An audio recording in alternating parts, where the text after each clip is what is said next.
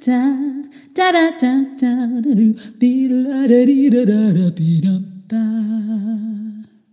Well, hello there, and welcome back to the Master Your Voice podcast, a podcast for singers about singing, hosted by me, Heidi Voss. I'm a vocal pedagogue and a soprano.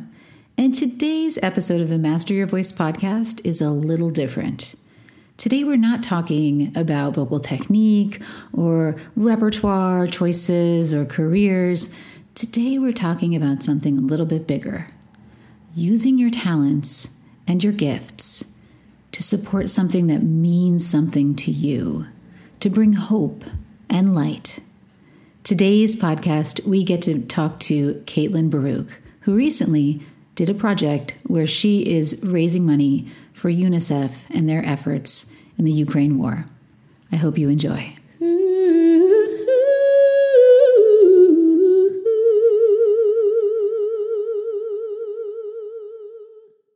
So I want to say a big welcome to Caitlin Boruch, who's joining the Master Your Voice podcast today. Today is a little bit different. Normally on the podcast, we talk to a lot of singers, a lot of people who work with singers or work in vocal music, but I wanted to bring Caitlin on because we're working on a special project that really speaks to a mission of mine, and that is finding purpose in the work that you do. And that really is my goal and theme for today's interview and bringing Caitlin in to chat with everyone. So, Caitlin Boruch, welcome to the Master Your Voice podcast. Thank you for having me. I am part of the vocalist genre now. Not really at all. You're in the community, my friend. Yes, thank you. Mm-hmm. Although I will say we do share instrumentally some commonalities. So tell everybody what you play. I play the flute.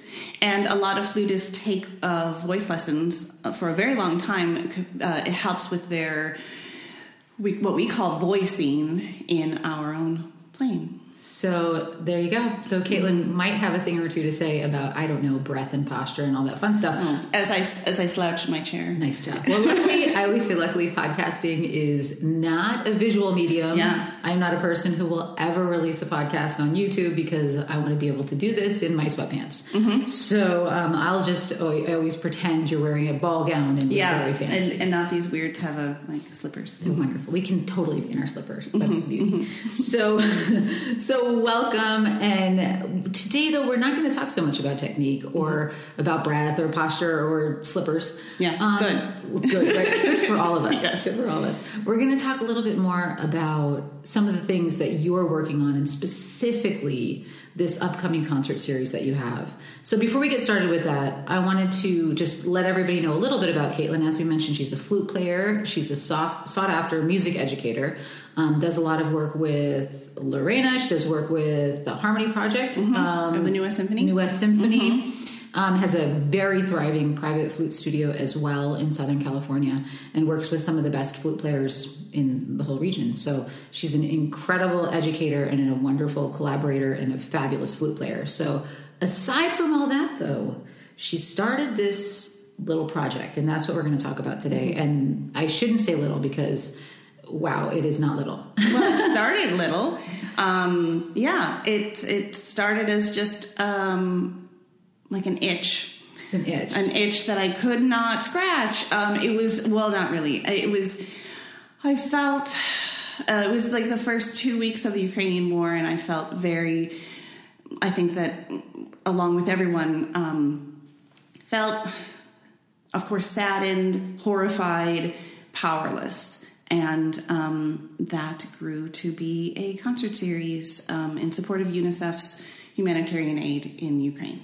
So taking something that you have a lot of frustration, powerlessness, and grief over, and channeling that into something absolutely beautiful, and making an effort to not just support UNICEF, but to support your own need to do something and give back and Yes. have a sense of purpose. Yes. Mm-hmm. So a couple of questions about the just the basics, first of all. So when Caitlin contacted me about performing and working with her in the concert series, I immediately said absolutely. And I'm sure there were plenty of people additional musicians that were excited to get involved. Tell us a little bit about how you recruited and found other players. So I was feeling powerless. I was feeling frustrated. I was feeling like, what can I do? I'm just a little flute player who lives in Southern California. I can't jump on a plane and go to Poland and help the refugees.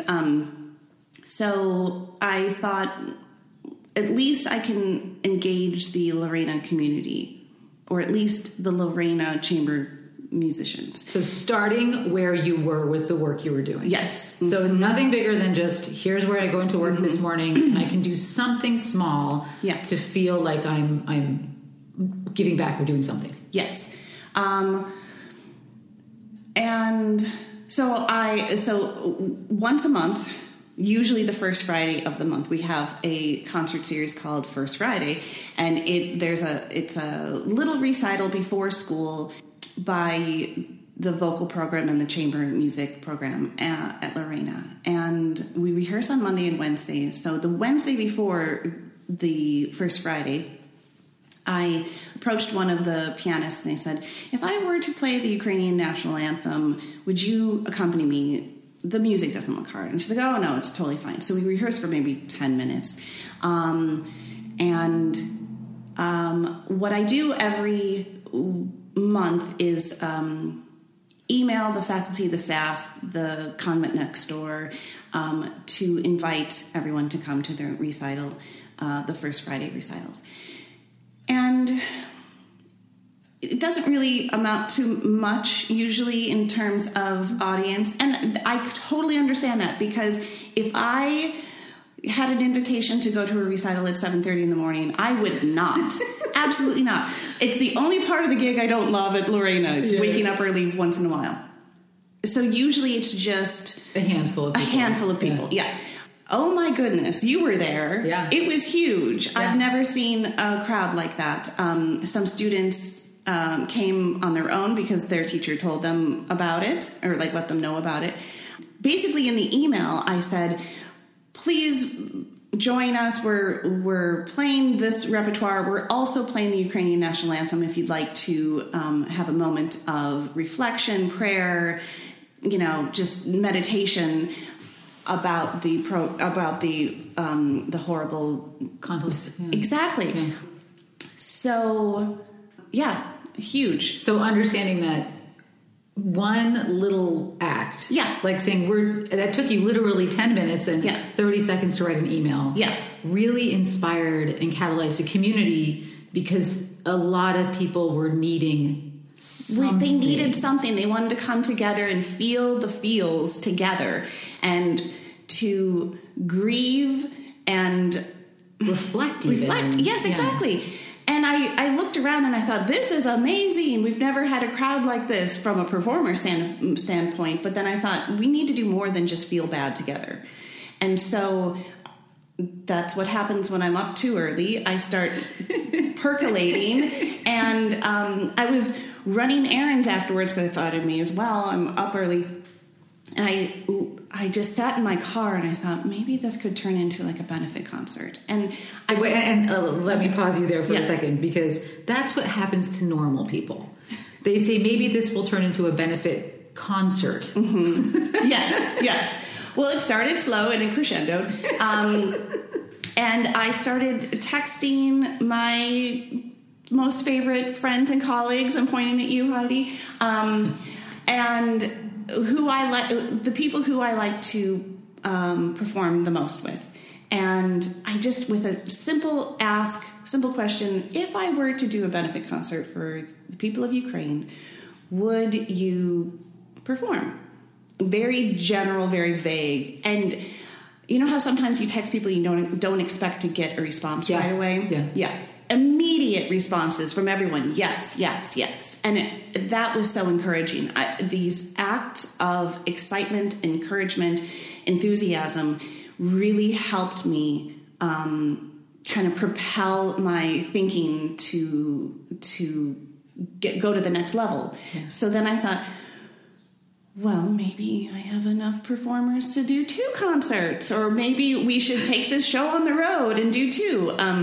And then 3. And then 3, and now it's 4. And actually, I had a 5th one scheduled, and I had to say, I think we should call it a day with 4. Is plenty. I think something, depending on how these go, I might bring this back maybe in the fall and have a student series.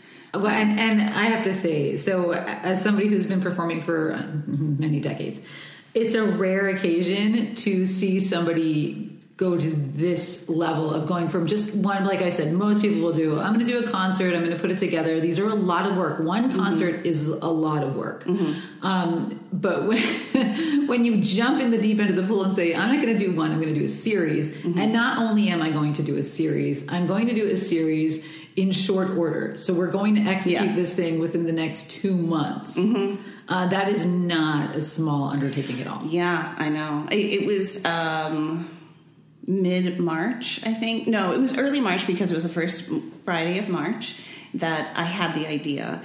And the first concert is going to be when? May 7th. Yes, so we're talking about 2 months later, this girl's got 4 concerts on the calendar. Well, I wanted it to be sooner than later because I wanted it to be before summer happened. I feel like it's harder to get the word across through our students, through our studio. I also wanted it to be sooner than later because we're feeling like we want to do something in the moment. And the experience for Ukrainians is dire, and it continues to be every single day. And every day we hear more atrocities, more just awful situations. So it's only more of a catalyst every single day. You're more motivated to make sure that this works and that you can do something. And one of the things that really spoke to me is a theme that I felt for a number of years in singing and music and working in music in general, in that we so often perform and don't feel a sense of purpose. Yeah. You know, we perform because somebody programmed it and, okay, now we're doing Brahms. Okay, now we're doing this. And when you understand that musicians have a special gift in terms of offering solace and comfort and the ability to create a space for reflection, that's a really important mission that we have that not a lot of people can manifest in their professional lives. Exactly. And when I approached the musicians that I wanted to include in the series, I wanted to make sure that they understood that it was, I was asking them to approach this in a way that you would be proud to portray music. In other words, I wanted to program music that the performers wanted to present. It wasn't that I was programming music. It wasn't all you. It's not. It's a chamber music series. Because we should clarify. Yes, it's chamber music, music, classical music. But it's not all Ukrainian composers. That's actually a really hard subset because of its history and where. Anyway, I won't get into that. It was. I had asked the performers to play what they are passionate to perform. I think it's more important to have a diverse program of music that you can really feel. This is their passion. This is what the performers are excited to present, instead of a concert with a particular theme of either, Eastern European music or music that makes you think, oh, we're at war. I didn't want it to be doom and gloom. I wanted it to be a nice variety. And it literally is then the musicians giving of themselves. Absolutely. Yeah.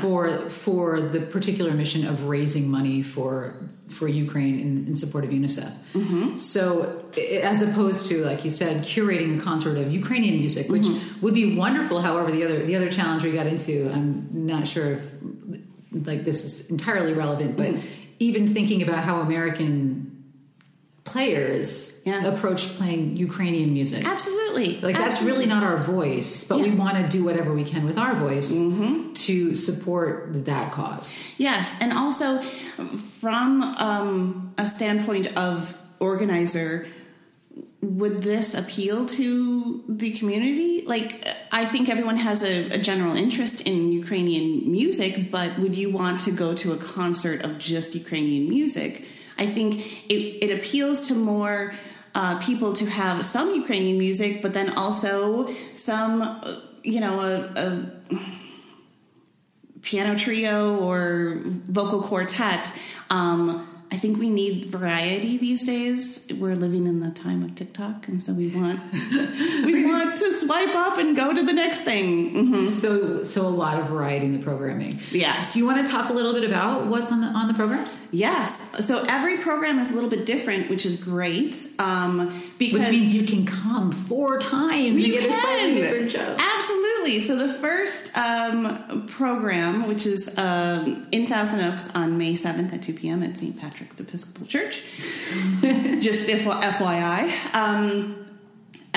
It will be, oh my gosh, what won't be on the concert for that? It's going to be really, really fun. There's going to be a Donizetti flute sonata, which is very fun and a little bit flashy and a little bit, I don't know.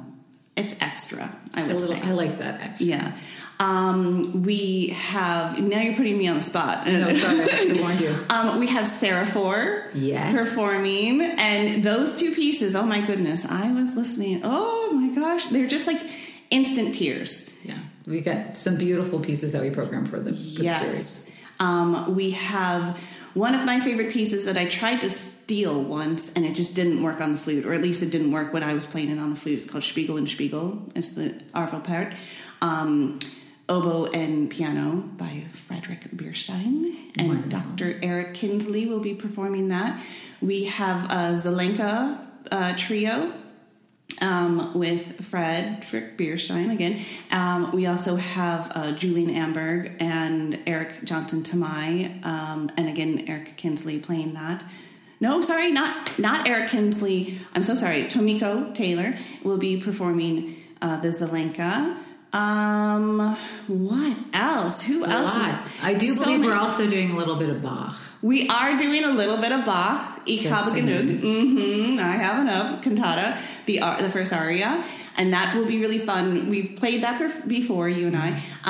We've played it with a cellist playing the figure bass, the continuo part, and that was really, really fun. And now we have Eric Johnson Tamai playing it on bassoon, which is beautiful. It's so beautiful. It's so different. It feels different. It feels more reedy, obviously, but it sounds like the tone is very more earthy. Present. Exactly. Yeah. Yes, I like it. I mean, of course, I love when cellists play it as well, but it's a different vibe. It's a different vibe. Yeah, the programs are amazing, and everyone is slightly different. And you have, how many musicians are joining you on the course of the entire? Oh, geez. Oh, that's a good question. Sorry, I would say throwing zingers. I know, geez, Louise. I think about 15. Wow.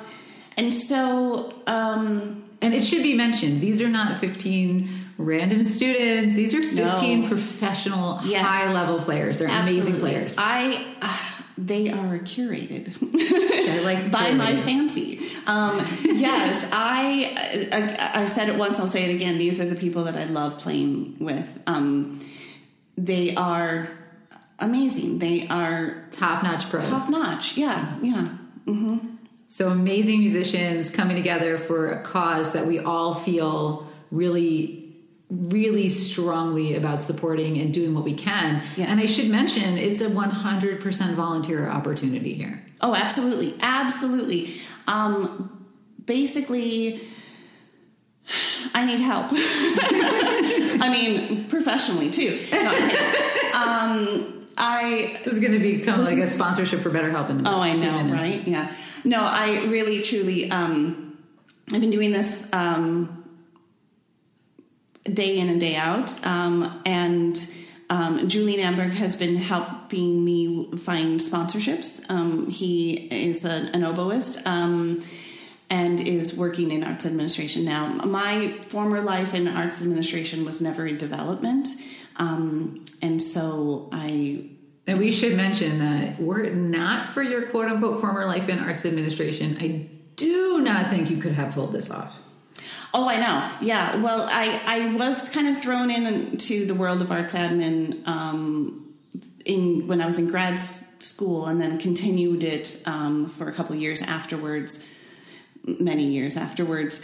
And since moving back to California from Switzerland, I was took a break from arts admin. I focused just on teaching and performing. And so this is kind of bringing me back to all of that. But bringing you back on your terms. Exactly. Yeah. Which is pretty impressive. Mm-hmm. And I always find it kind of interesting. All the skills you learn in life, and this may be me being, pontificating a little bit, but nothing ever goes to waste. Oh, absolutely. Yeah. And things come back up years later. You're like, I did that job, even if it's that bartending job I did in undergrad. Mm-hmm. This skill, and especially mixing a cocktail, serves you later in life. Absolutely. And you realize I needed that moment, that moment of learning to feed this next chapter, this other chapter. And it could be 10 years later, it could be 15 years later, and then all of a sudden, you're called to do something. Mm-hmm. You feel that real strong calling. Yes. And you of all people have the absolute skill set to make it happen. Thank you.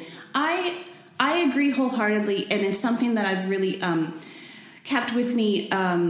So I lived in Santa Barbara for about 5-6 years, and then I moved to. I married my husband. We moved to Maryland, and then to Switzerland, and then back here. It was a lot of moving around, and I had the feeling that wherever we were moving, I was gaining the experience from those areas, and they were not just to pass the time or to, do what needed to be done in the moment. It would help me later on. I think there's a part in Jane Eyre of all books when she takes the job of the country. No, it was the country it was girls' school, and they said St. John said something like, "What will you do with all your skills? Like, you're too good for this job." And she said, "They will keep." And I kind of kept reminding myself they that will keep. Yeah, that's a pretty brilliant thing to recall. It is because it's just a lovely way to remember that you have these skills. They don't go away. Yeah. You can draw upon them when you need them. Now, some things, it was a learning curve when I came back. And I was like, wait, what? How do I? Well, it also speaks to the power, I think, of network. When you build a network of people and then you realize, I want to bring people together for something. Yeah.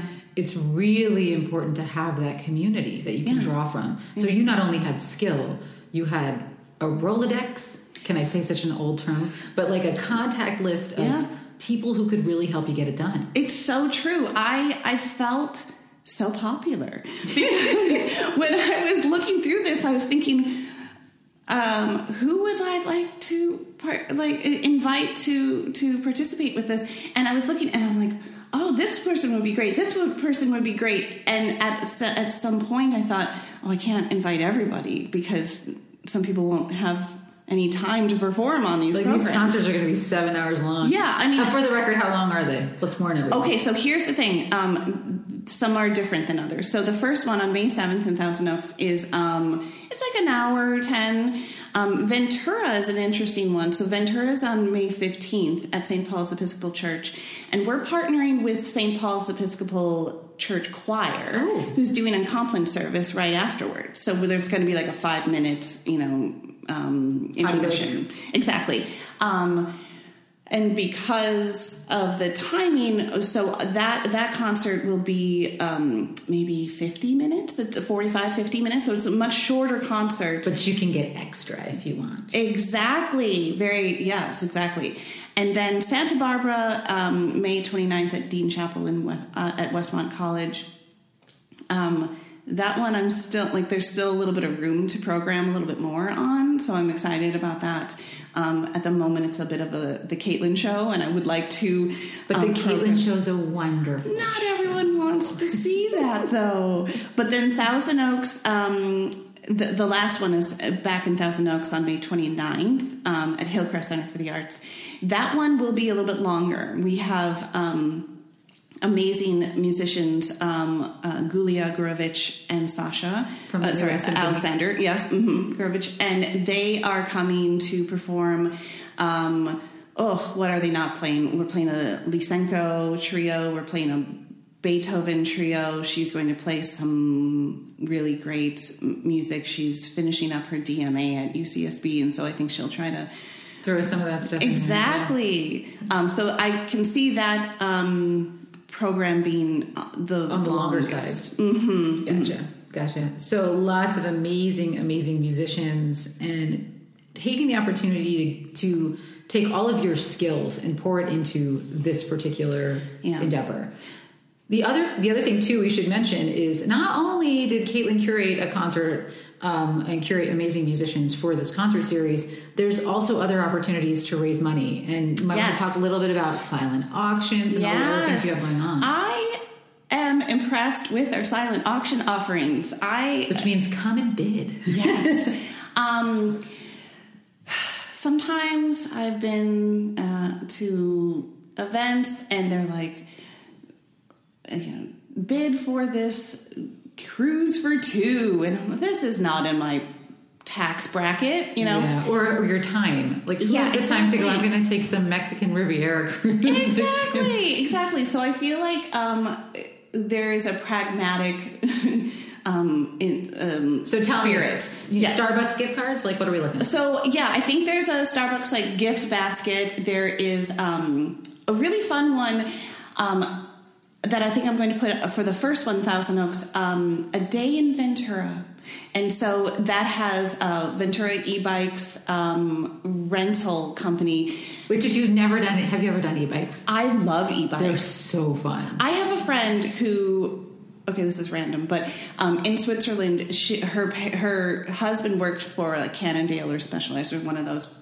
And she rode an e-bike to the hospital to give birth. Oh my. I know. God bless her. So whenever I think of e-bikes, I think of her. But anyway, doesn't matter. You think of pregnancy. I know, right? It's a random tangent.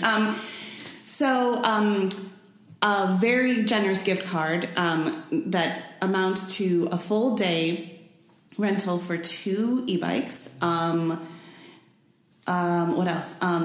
Gift cards to... all sorts of places up and down Main Street. Beezy's Papier, which is like a wonderful journal and pen, for us list makers. It's a really great stationery store. We have a Green Thumb Nursery. We have an amazing gift card from Mouthful Eatery. Have you ever been there? Yeah, it's delicious. Peruvian, Very, very tasty. Their alfajores are like... Wait, is there a Mouthful in Ventura? No, sorry. That's Thousand Oaks. I'm getting off topic. I'm just starting. No, she's just all listing all the wonderful opportunities. I'm just so excited. They're all my favorite businesses too. So I might just bid for all of them and outbid everybody. What else? We also have just like some sponsors as well, which is amazing. Donating directly to UNICEF on our behalf. It's amazing support. And now, the other question I would have for you too is, how did you get all these venues to say, "Hey, open their door to you"? It was a little bit difficult. It was a little bit tough. Because I'm assuming you're not renting space. No. Well. Oh, okay. Well, let's keep moving. Yeah. So St. Patrick's Episcopal Church was an easy fit because our lovely pianist friend, Eric Kinsley, is the music minister there. It's in a great location, and it's a very central Thousand Oaks. Yes, and it's a very open congregation, and I feel like that's really important to have that mentality for these events. Ventura St. Paul's Episcopal Church, I play a lot there. Their music ministry is amazing. They have so much talent. Their choir's great. They are headed up by Dr. Felix Eisenhower and Tara Eisenhower, and then Sarah Frey Edwards is their organist. They just have really forward-thinking thoughts on music. And so I recently played a Good Friday service there, and he said, I want avant-garde, I want extended techniques. And usually I don't even know how many church directors know that term, extended techniques. I know. And I'm like, are you sure? I mean, I know we've been friends for ages, so I knew he knew his own mind in that, but I've never played a church service and played extended techniques. Yeah. I mean, that's just like a funny, for those people who don't know, it's a funny little buzzword in contemporary classical music. And it's a pleasure, because usually when I play church services, it's like the same 6 pieces. Yeah, and it's something fluty and something fun and something sweet sounding, and he's like, make it weird. And so we also performed. He transcribed an arrangement of the Samuel Barber Crucifixion. Oh, I love the urban songs for the record. Oh my gosh, beautiful. I know. So I had a connection with St. Paul's Episcopal Church, Westmont College. Helen Park used to teach clarinet at Westmont, and then she changed careers. She worked in administration, and now she works in HR at Westmont. And she's one of my oldest and dearest friends, and she was one of my first choices. I want to play with you. And so this is calling back to your contacts from prior to all your moves, like when you lived in Santa Barbara. Oh yeah, she went to grad school with me. And, wow. And we've been friends ever since. Yeah. So make nice in grad school friends. You never know when you're going to see those amazing musicians and pals later on. Although, I mean, we really came from a place of, I like you as a person, and you also play music. No, I know. Yeah. I always say, though, the one thing that as you're on your journey in life, be a good human. So I say that all the time. You'll be able to, and it's not because you're trying to be opportunistic. Yeah. But I think what you're talking about in terms of reaching out to people you want to work with. Yeah. It's because on a personal human level, you want to spend time with those people, and you happen to be making music and communicating with people you want to communicate with. Yes. In undergrad, the first semester, we had to take all of us had to take a class called career orientation for music majors.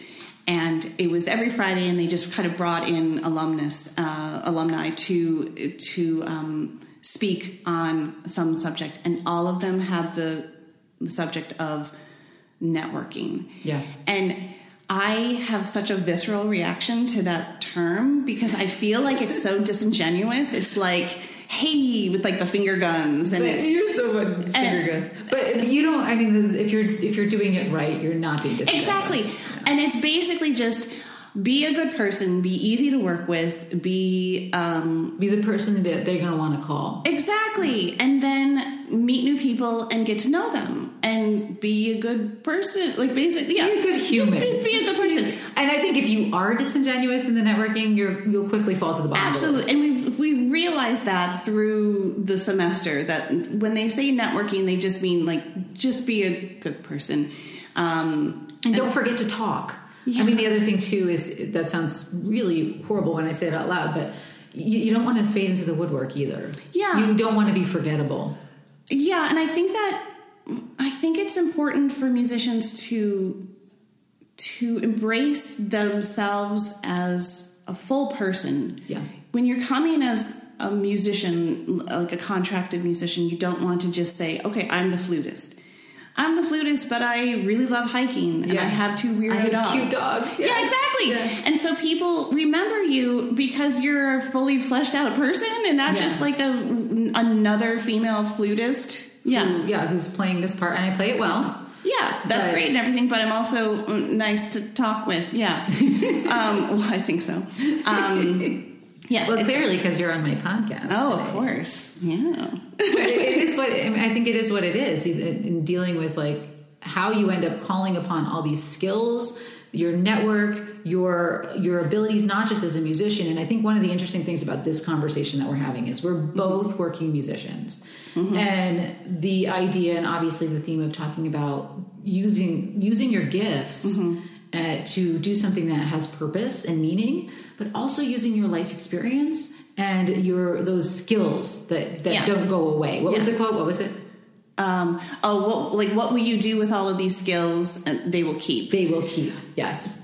I knew I was going to be partaking in a big project. I could just kind of feel it, like something was brewing. Exactly. This is going to sound abstract, okay. But do you feel like you were open to that more because of the prior 2 years, or do you feel like it just like hit you like a ton of bricks in a moment? That is a really good question. I think it was, I do hyperfixate on projects. That's just a fun fact about me, but I know the feeling. Are we hyperfixating together on a project? Perpetually hyperfixate on one, and if I don't have one, I find one. Yes, exactly. But I think that during the pandemic, I've been taking stock in what I'm spending my time doing, and if it's fulfilling. If I need a change, I really love change. I think that is a theme for so many of us. It's the pandemic was an opportunity for us to reevaluate, like how are we doing our lives? And it's very easy to, I had a conversation with a friend of mine the other day. We're talking about the seasons of your life where you're like, how are you? I'm good. It's the same as last week, but it's only now another week later we're doing the same thing. And it's very easy, depending on the season of your life, to feel like you lived the same year over and over again. Yes. And the pandemic was an opportunity to put the brakes on and say, are these things still serving me? And am I using my life in a way that I'm going to look back on and say, that was a good use of my time and my talent? Yeah. And so that's why I'm super curious to see if the pandemic had any impact on your openness or maybe even that it left us all a little bit extra raw, so that when something like Ukraine came about, it hit us in the tender spot that may not have been there if we were just constantly living our normal pre-pandemic lives. Yeah, I think all of that is true. I think that it can be all of those things at the same time. For me, it was, I always have projects going, but sometimes it's more of a career move, and not instead of just a philanthropic project. Driven. Yeah, I mean, in my flute studio, we usually have at least 1 or 2 philanthropic endeavors a year. But those are adjunct endeavors to your flute studio. This is not an adjunct event. This is like I'm trying to make it my flute studio as well. I'm trying to get these kids involved. Trying to figure out ways to get them involved. But really, it seems like the primary focus on the Ukrainian concert series, coming from what I'm understanding from you, is it is 100% philanthropic. It's not serving any other purpose, but... Yeah, no, I've always had a feeling that I should do what I can with what I have in the moment, that to make a difference. Exactly. Yeah. But yeah, I could just feel that there was something percolating, something brewing in the background, and there were a couple quotes that I kept hearing in my head, which doesn't always happen. So when I keep thinking about it, I think, okay, something's coming. Oh, Leonard Bernstein, something Stephen good. Sondheim. I think it's Stephen Sondheim. Yeah. The quote, and I get very verklempt when I try to even say this quote out loud. I don't know why, but it's there are 2 opinions that should matter to you. There are only 2 opinions that should matter to you: that of yourself at age 8 and of yourself at age 80. And I kept, at the beginning when I was thinking about this, I kept thinking that those two people would be proud of what I'm doing and what I could be doing more. And when I would maybe get frustrated with this project or have a lot of no-goes, a couple days of hitting walls. Yeah. Thank you. I would just say, okay, come on. Yeah, make them proud. So it's funny. Mine, I have, just being a singer, we deal with people's tragedies in lives a lot in terms of being the soothing, literally the voice of sorrow. Frequently, I sing a lot of funerals. I sing a lot of memorials, and you realize that that's a big part of your role is to bring comfort to others. Yes. And whenever there's a big tragedy, I have one quote too that sticks out. And oddly enough, musical theater, Jason Robert Brown. All the time I think, a wise woman does what she knows. If it's fighting, she fights. If it's sewing, she sews. I love that. And all the time I think, well, I know how to sing. And whenever there's a tragedy, and we've, in this particular community, dealt with, I feel more than our fair share of catastrophic tragedy. Absolutely. You go, all I can do is show up and sing. Yeah.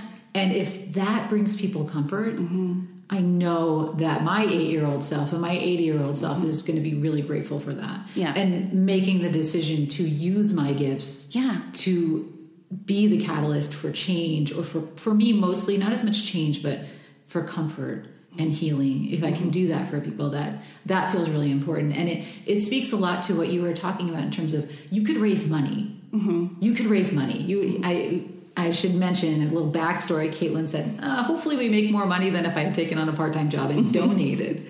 And it was really funny because it strikes me as interesting because, yes, we need to raise money. That number one. We hope to raise a significant amount of money for UNICEF and for the Ukrainian cause. But there's something greater than just the raising money. So, and I think the greater thing is bringing some level of healing to the Ukrainian people, to offer our gifts in solidarity, and also giving those of us who are playing and singing an opportunity to do something, to feel less helpless. Absolutely. So I want to say a big thank you to Caitlin for all her work on this project, because I know it means a lot to those of us who are participating. I want to say thank you for your response to my, hopefully we make more money than if I got a part-time job. We will definitely. No, we're manifesting. We're going to make a fortune. Oh, absolutely. I mean, I think we've already made quite a bit just through sponsorships. But I really want to see how much we could make through this. I want to see if that it can make a real difference in many, many people's lives. But I want to personally thank you because I needed to hear that the other day when you said that. Sometimes I can get kind of caught in the weeds of a project, and to see a macro view is an important thing, and you reminded me of that. Well, it's an interesting thing to think too. I mean, we talk about thoughts and prayers. And when I was a kid, we're quoting a lot today, my grandmother used to say, which I don't think was hers, when you sing, you pray twice. So if we can put music out in the world, use our gifts, and really have a sense of purpose with what we're doing. I keep saying the word purpose because it seems to be my personal theme coming out of COVID is, living my life with an extraordinary amount of purpose and making choices about how I spend my professional time and my personal time, living with purpose and doing things and using my gifts and my talents to help other people and to provide some level of comfort for people. That's purpose. And I think it's been a wonderful opportunity for us to all kind of catalyze around something that matters and to give us a chance to sing into the darkness, to create something light and beautiful, and an event also to bring people together, multiple events so people can come out and mourn together and find some hope and some light and joy with one another, whether it's those of us who are playing together or those in the audience who I hope will feel that as well. I hope so too. So, and it's much more important than you taking an extra job, maybe a few extra students and throwing some money in the kitty, which you could have easily done. But I think the whole concept of making music and sending that out, much like a prayer, where we're all coming together to do this thing that humans just amazingly do. Yeah, I feel like when things go awry, there are helpers, and isn't that even that is another quote too. Look to the helpers. Look to the helpers. Yes. Oh my gosh, what is with us? Amazing. And I always try to react in that way with the fires. We always did in my flute studio, busking for charity and raising money for every year of those. Every year we had a busking for charity, and we said, more fires. Yeah, what organization do we want to help this year? And animals, clean water, blah blah blah. Nope, fires. There's another fire. Okay, great. Okay, with more fires. And so my listeners on the East Coast are going to be like, what? Yeah, for my friends in Pennsylvania, Southern California deals with a lot of fires. Everything is on fire. Everything is on fire, yeah. Mm-hmm. Yeah, but I do hope that we can make a difference. We can raise some much needed donations through private donations and through sponsorships and through the winning of silent auction items. So win-win all around. Yes, absolutely. And lots of thoughts and prayers for the people in Ukraine and doing something that will hopefully make some impact for people and maybe even save a life here or there. That would be a wonderful thing. So, Caitlin, without any further ado, let us know how people can find the concerts, how they can donate, and how they can support. So, the event, I don't even think we've talked about what the event title is. Go for it. The event title is Music for Ukraine. If you hadn't figured that out right now. Yeah, spoiler alert. Music for Ukraine, benefit concerts for humanitarian aid.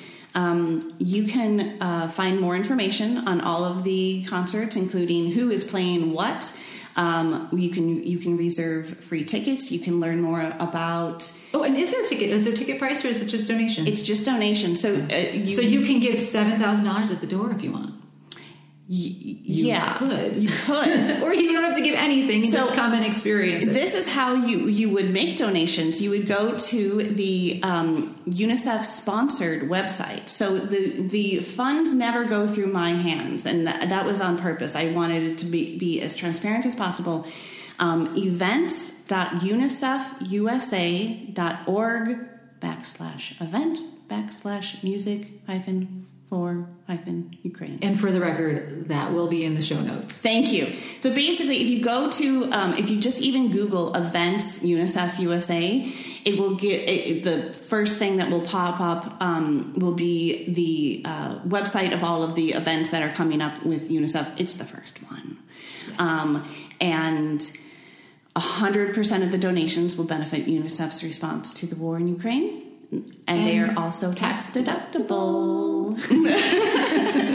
Yes. So we hope to inspire you to not only, if you can, if you're in the Southern California area, to come out and see it. And will there be any live streaming of these concerts? There will be, at least for the first one, okay.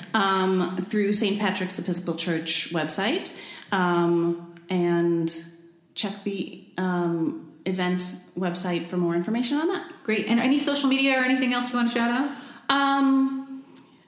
No. No, Caitlin's like, I'm not a big fan. My dogs have Instagram accounts, so you can follow them. Rafe the or info about Caitlin Boruch's voice studio, flute studio. I have a website that needs to be updating, and I have a flute studio Instagram account. CaitlinBoruch.com. That's CAITLIN, B as in boy, ORUCH.com. So if you're interested in finding out a little bit more about Caitlin's day jobs, or her playing, or her teaching, and her whereabouts, what she's doing other than this incredible Music for Ukraine endeavor, go check her out. Check out her website. And if you know somebody that needs a flute lesson, she's a pretty stellar teacher. I'm almost booked. Oh, so never mind. Don't call her. You can be on my waiting list, but I can also refer you to, of course. Yes, it's always a good. Happy to do that. Happy to do that. Well, thank you, Caitlin, so much for coming and chatting with us on the Master Your Voice podcast. Thank you. So much fun to see you. It's been fun. Da da da da da da da. Well, thank you so much for tuning into this edition of the Master Your Voice podcast. I hope you were inspired and maybe thought a little bit about how you might incorporate purpose into your work. If you want to learn a little bit more about the Master Your Voice Facebook group and my work, feel free to check us out on Facebook. You can find us at Master Your Voice, all one word, capital Y-O-U-R. Or check out my website, www.vosvoice, that's V as in Victor, A, S as in Sam, S as in Sam, voice.com.